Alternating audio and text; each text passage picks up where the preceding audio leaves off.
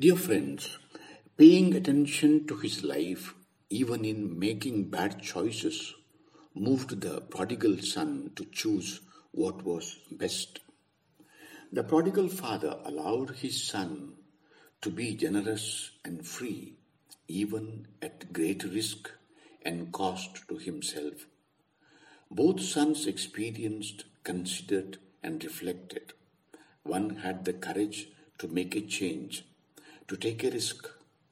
I speak to God about what is it like for me to recognize when I am wrong, to admit it and make a change. The son who initially seems selfish was actually the one who saw beyond himself. The self-centered one turns out to be the one who seemed dutiful but who had a false image of himself, his father and his brother.